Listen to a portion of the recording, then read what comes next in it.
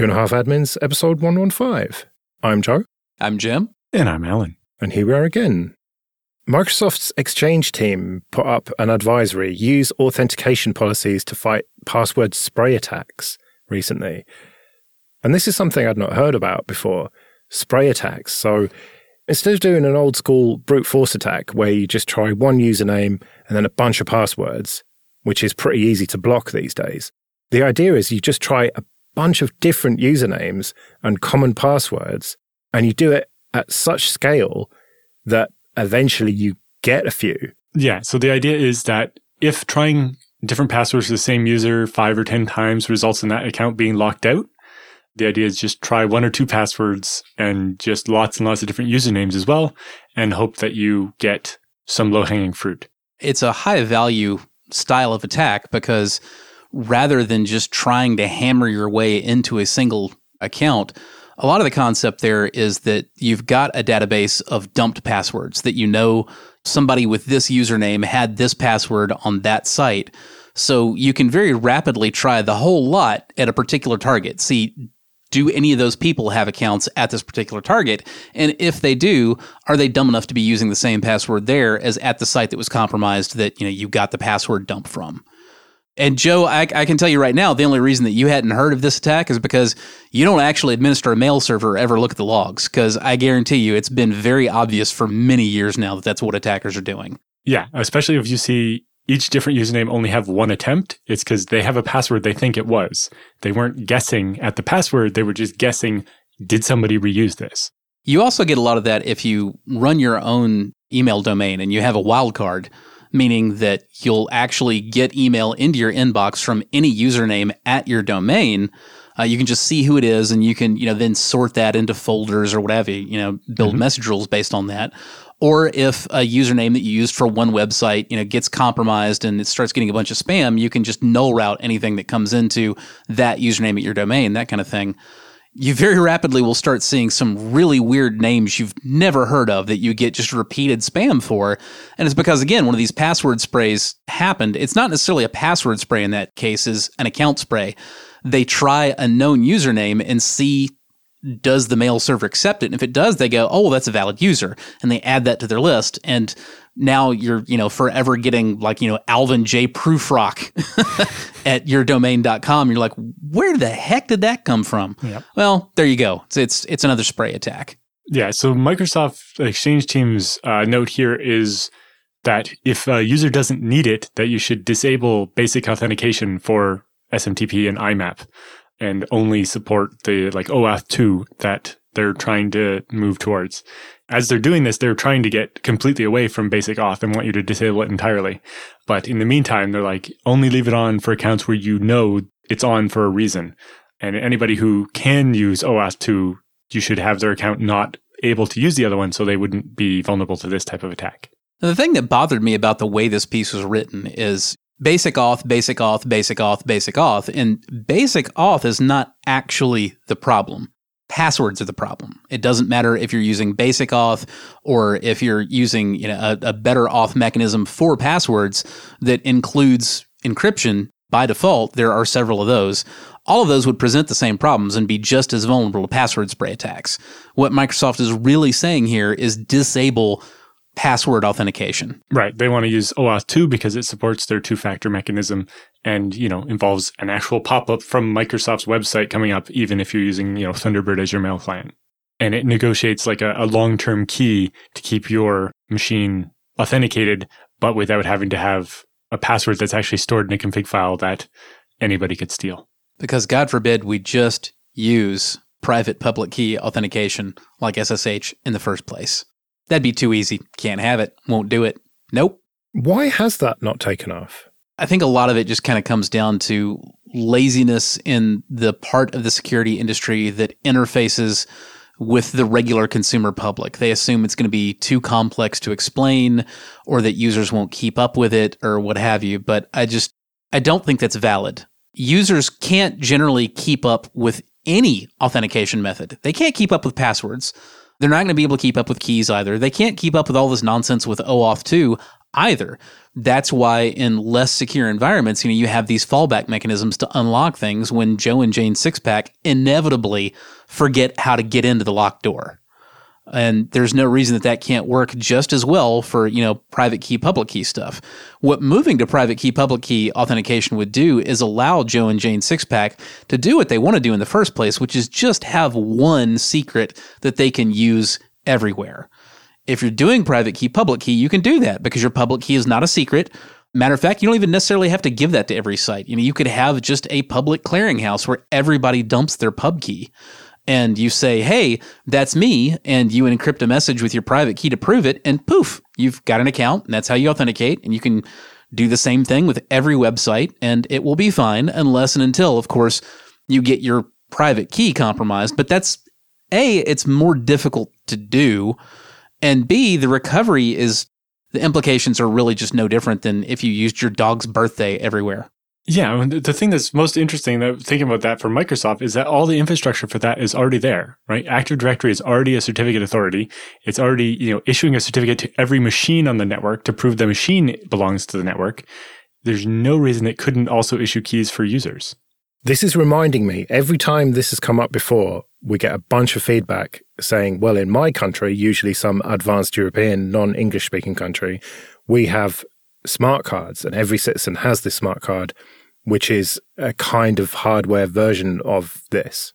If you do want to set something up like this, or especially use it for SSH keys, I've been using this tool called SmallStep for a while, and it's actually really nice for this.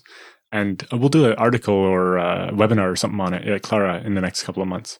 Well, Alan, to your point about Active Directory already being certificate-based, I think that's a little bit of a red herring, because for this to really work properly, you wouldn't actually want one specific person to be the one to have to give you, the certificate. It would be better to run it the way SSH keys run. You generate a key pair and you upload the public key, and you're the only one who has the private key, and you work from that. You shouldn't need to get that from Microsoft, because then that implies that you're probably going to have to get a different one from Apple and a different one from, Chewy.com or wherever you buy your dog food. And that's not going to work. What you need is just for everybody to agree that, yes, we will take a key pair in this format, and then just go from there. And for those who aren't that familiar with key pair cryptography, really briefly, the big advantage here is that if you use the same private key and public key everywhere, you never actually share the private key. That only is yours. The public key isn't a secret. It can be published. You can advertise, hey, everybody, this is my public key. And that means that, when inevitably some website where you go to talk about muscle cars or whatever gets compromised and, their database is dumped, it does the attackers no good because they get your public key. Well, your public key already wasn't a secret. You can just be on Twitter and be like, hey, this is my public key. And that's actually a good thing for you to do. It just means more people can authenticate you when you want to be authenticated. So it's called asymmetric cryptography because there's these two keys. Your public key can be used to encrypt a message so that only the private key can read it. And the private key can sign a message where you can use the public key to prove that message could only have come from the person that has that private key. And then if both Jim and I have that, I can encrypt a message to Jim's public key and sign it with my private key. And then only Jim can decrypt it, and he can be sure the message couldn't have come from anyone other than me.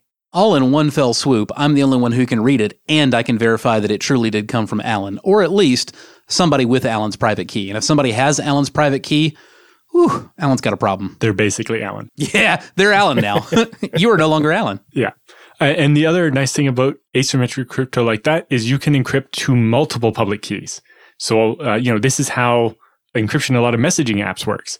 I'm going to send this message, and I'm going to encrypt it to Joe's key and Jim's key in one fell swoop. And those two can read it and nobody else can read it. And so this is underpinning all kinds of stuff we use every day, including the little lock icon in your browser for a website. It's, hey, this certificate comes from someone I trusted. And I can say, yes, for sure, Let's Encrypt says this is actually from somebody who owns this domain. And then the domain is, I'm really the server for PayPal.com, not some other website. And it's signed, and I know that I'm talking to the real PayPal, not something else. And you can have trusted entities, well-known trusted entities can sign keys to verify that that key does belong to the individual it's supposed to belong to. usually that's going to be a better bet, like literally from your government than from, like a Microsoft or what have you. Mm-hmm. And what that actually means is that government took some real world step to say, you really are the person who owns that key, and you're not just somebody who claims to be Alan Jude. Like, no, we know what that guy looks like. We know what his fingerprints are. And he came in and he said, this is my key. And we verified physically that was him. So when you see this, we're saying, yeah, we truly do believe that's his key. And that can increase the trust that, yes, this really is a key that belongs to the actual Alan Jude and not just some jackass that created a key and said, I'm Alan Jude and it belongs to me. Yeah, and we have the same thing in the FreeBSD project with when we have a developer summit or something, meet up with a bunch of people. Here's my passport. I really am this person. Other people sign my key. And now maybe I've not met that person, but I've met 3 other people who say, yes, that's definitely the real so-and-so. We call that a key party. Yes. We don't. It's a key signing party. Yes. Yes. A key party is a very different thing. Yes. Now I get where you're going now. Although, depending on the conference you're going to. Okay, this episode is sponsored by Linode. Go to linode.com/25A, support the show, and get $100 free credit.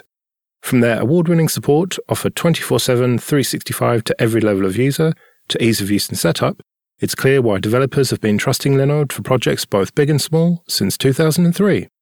Deploy your entire application stack with Linode's one-click app marketplace, or build it all from scratch and manage everything yourself with supported centralized tools like Terraform. And check out their managed MySQL, Postgres, and MongoDB databases that allow you to quickly deploy a new database and defer management tasks like configuration, managing high availability, disaster recovery, backups, and data replication. Simple and fast to deploy with secure access, their flexible plans include daily backups. So go to linode.com/25A, create a free account, and you get $100 in credit and support the show. That's linode.com/25A. Let's do some free consulting then. But first, just a quick thank you to everyone who supports us with PayPal and Patreon. We really do appreciate that. If you want to join those people, you can go to 2.5admins.com/support. And remember, for $5 or more per month on Patreon, you can get an advert-free RSS feed. And if you want to send in your questions for Jim and Alan or your feedback, you can email show@2.5admins.com. And do send in your questions. And as I always say, the shorter the better. Okay, Martin says, I would be interested to hear what you guys think about certifications, like LPIC or the certifications from the Linux Foundation. Now, this is something that comes up every 6 months to a year. So we've probably said all this before, but go for it. Red Hat certs are the most widely recognized. That's usually going to be the best bet to get you through the door somewhere. I would love to recommend LPIC instead because it's more distro agnostic. However, I find that far fewer outfits are actually looking for or really know what an LPIC cert is. The best advice is don't get a cert just to get a cert. If there's a job that you want and they say X certification preferred, get that cert. Otherwise, I really would not just blindly go cert hunting. You're more likely to just waste your time and money. They're not the best way to actually learn useful things. It's a way to get an interview. So if you're having trouble getting interviews and you would like to interview at a place that says, we like Red Hat certs, then get a Red Hat cert. Or if that place says, we like LPIC certs, get an LPIC cert. I agree that LPI is probably the best place to get certificates. They also even do the FreeBSD ones now, but they're not as in demand as the more specific ones like the Red Hat certs or Cisco certs and so on. So in general, very much agree with Jim that if what you're looking for keeps talking about a specific cert, then get that one. Otherwise, watch out. A lot of especially the other certs that you can get are mostly a money grab. Big thing to look at also, if they publish it, is stats about the cert. If the cert isn't 50% of the people that take this fail, then the cert doesn't actually mean very much.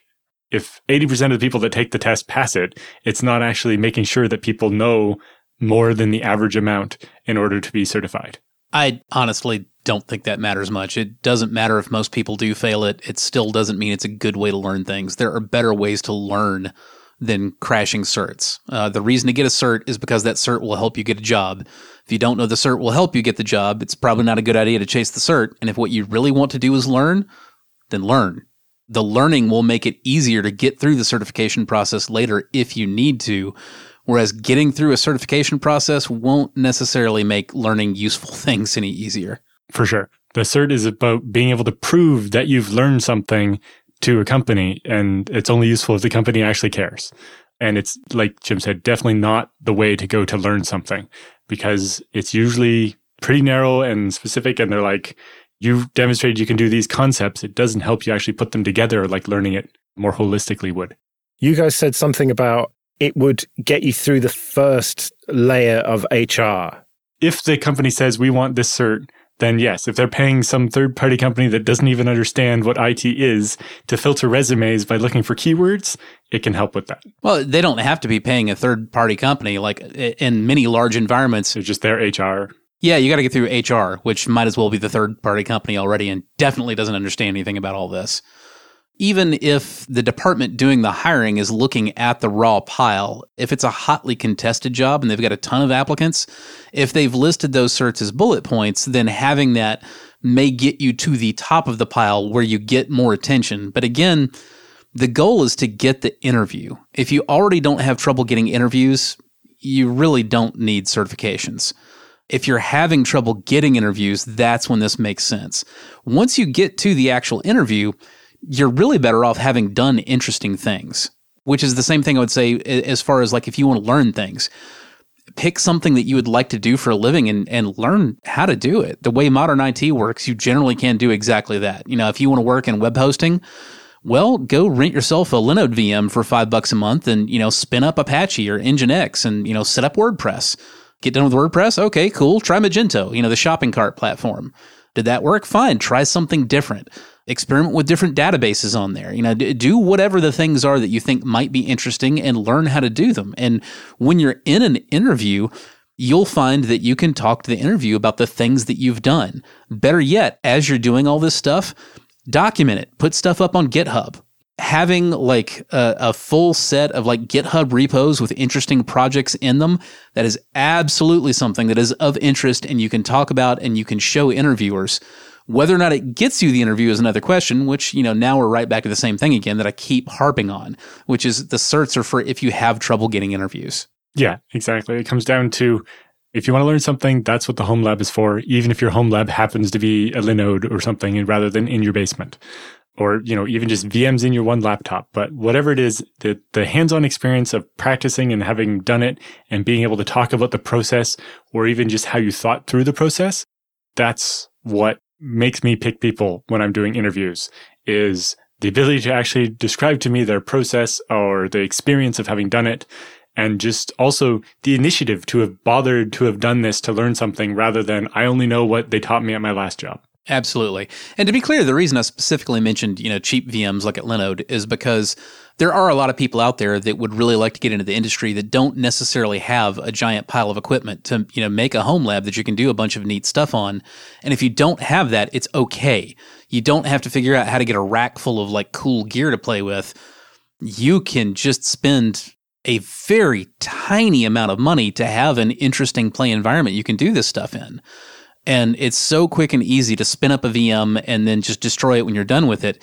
And if you're using free tools, again, like GitHub, you know, to document what you did and to, you know, save code bases and all this kind of thing, then you have a record of what you did. You can literally spend $5, spin up a whole project, document the whole thing, make sure that your docs worked, and get rid of it. You know, if you got done in a month, that cost you $5. And that's even if you're just destroying it and starting over. More likely, if you're doing a bunch of things, well, then, you know, once you're done with it, you just reimage the same Linode and you just spend the same $5 a month for however long.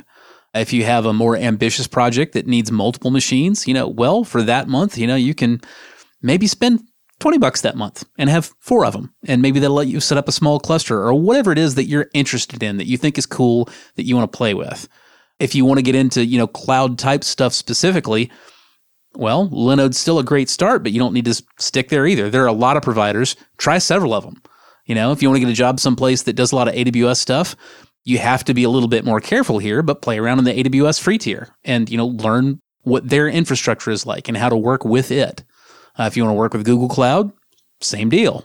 Yeah, and it's very much leveled the playing field where you don't have to be someone who has 3 spare machines in their basement to be able to do any of this stuff. Anybody can do it with, like we said, Amazon free tier or really low cost VMs or whatever. It makes it very easy. You have no excuse not to do it.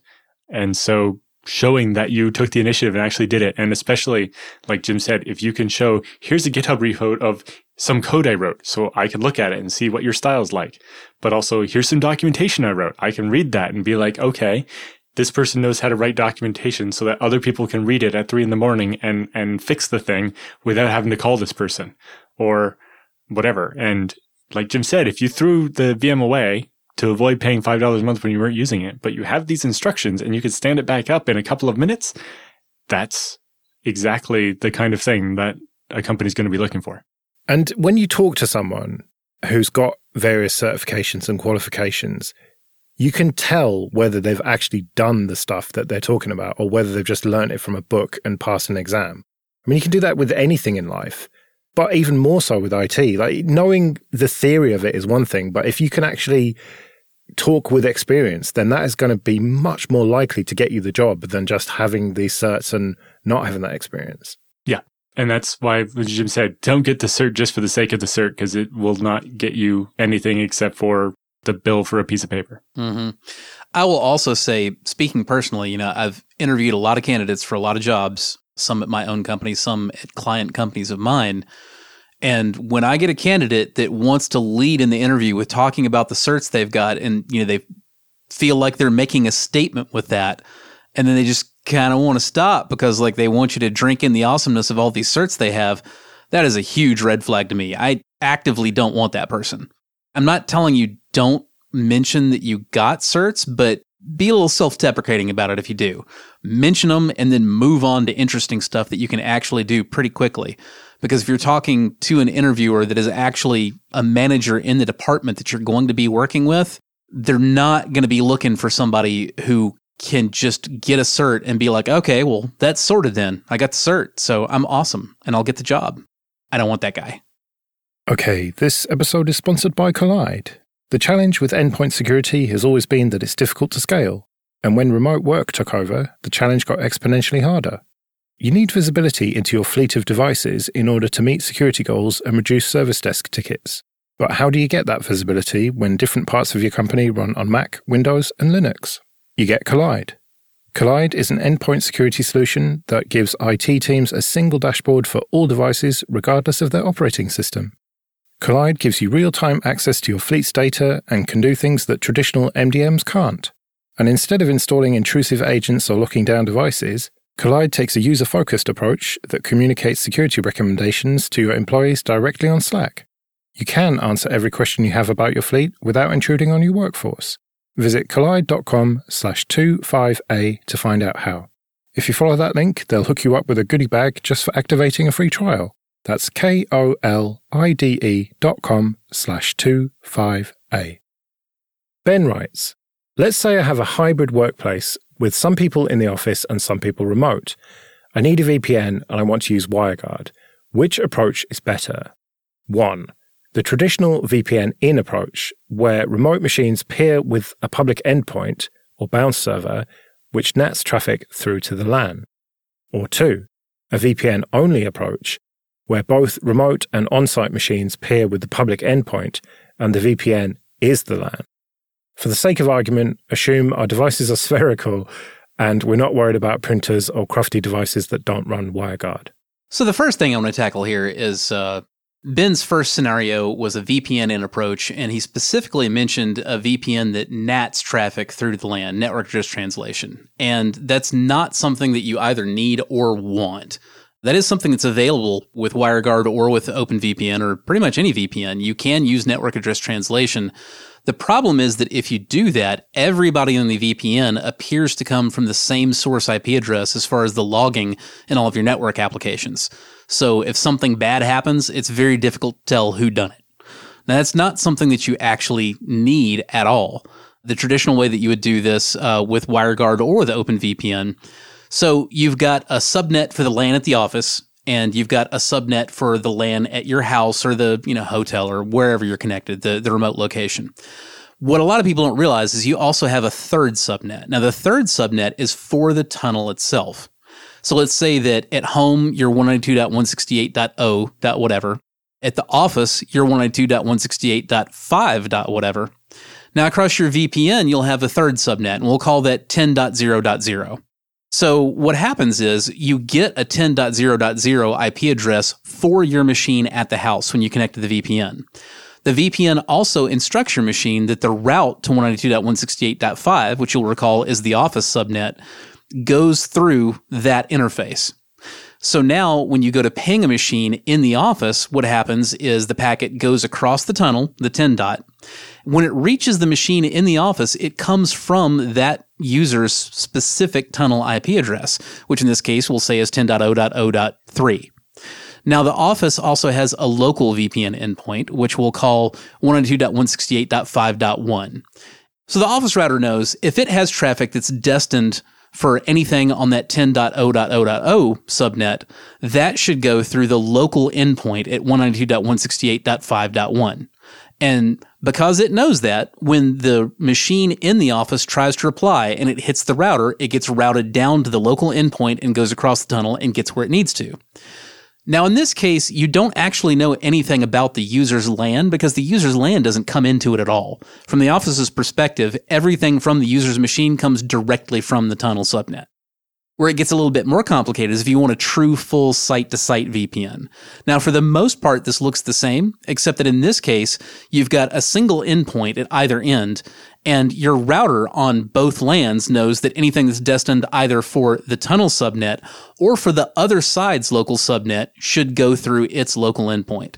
So now you actually can reach every machine at either side from either side, but there's no network address translation required. Yeah, the thing that's interesting about WireGuard is that it's a layer 3 VPN, so it only does IP and above, whereas some other VPNs are layer 2 and they pass Ethernet packets, where you can basically bridge the VPN with your other network and kind of extend the LAN across the VPN, which is a little bit more like what he's describing in number 2, but not the same. And the big difference there is whether there'll be ARP requests going back and forth across the VPN. And with WireGuard, there won't be. But this routed way is much better and much cleaner and avoids a bunch of broadcast traffic going across the network through all the VPNs when you only need them to. You know, you make sure that all the Windows laptops aren't trying to blast out, hey, here's the files I have to share over your VPN all the time. It's also inordinately easier to set up because if you want to do a bridged VPN where the machine has like an office IP address directly, you have to get into really weird protocols. Normally you would do that with an IPsec VPN. I used to see these a lot in the late 90s and very early 2000s. And what's the protocol, Alan? Is it GRC?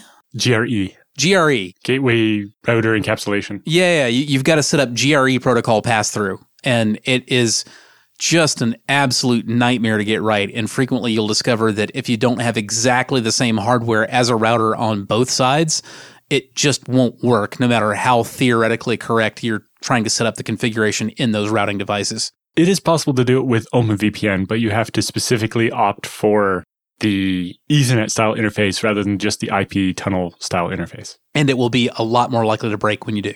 There'll just be a lot more traffic going back and forth that you don't actually need. And so the fact that WireGuard does it this way is mostly a win, but it does mean that certain things that depend on broadcast traffic to find things, like maybe some weird printer protocols or like Wi-Fi printing or something might not work. But you said, don't worry about that. So yeah. And to be clear, in a perfect world, the only issue would be the increased traffic, from all the broadcast stuff that went across both sides and just general chatter that really doesn't need to leave the subnet.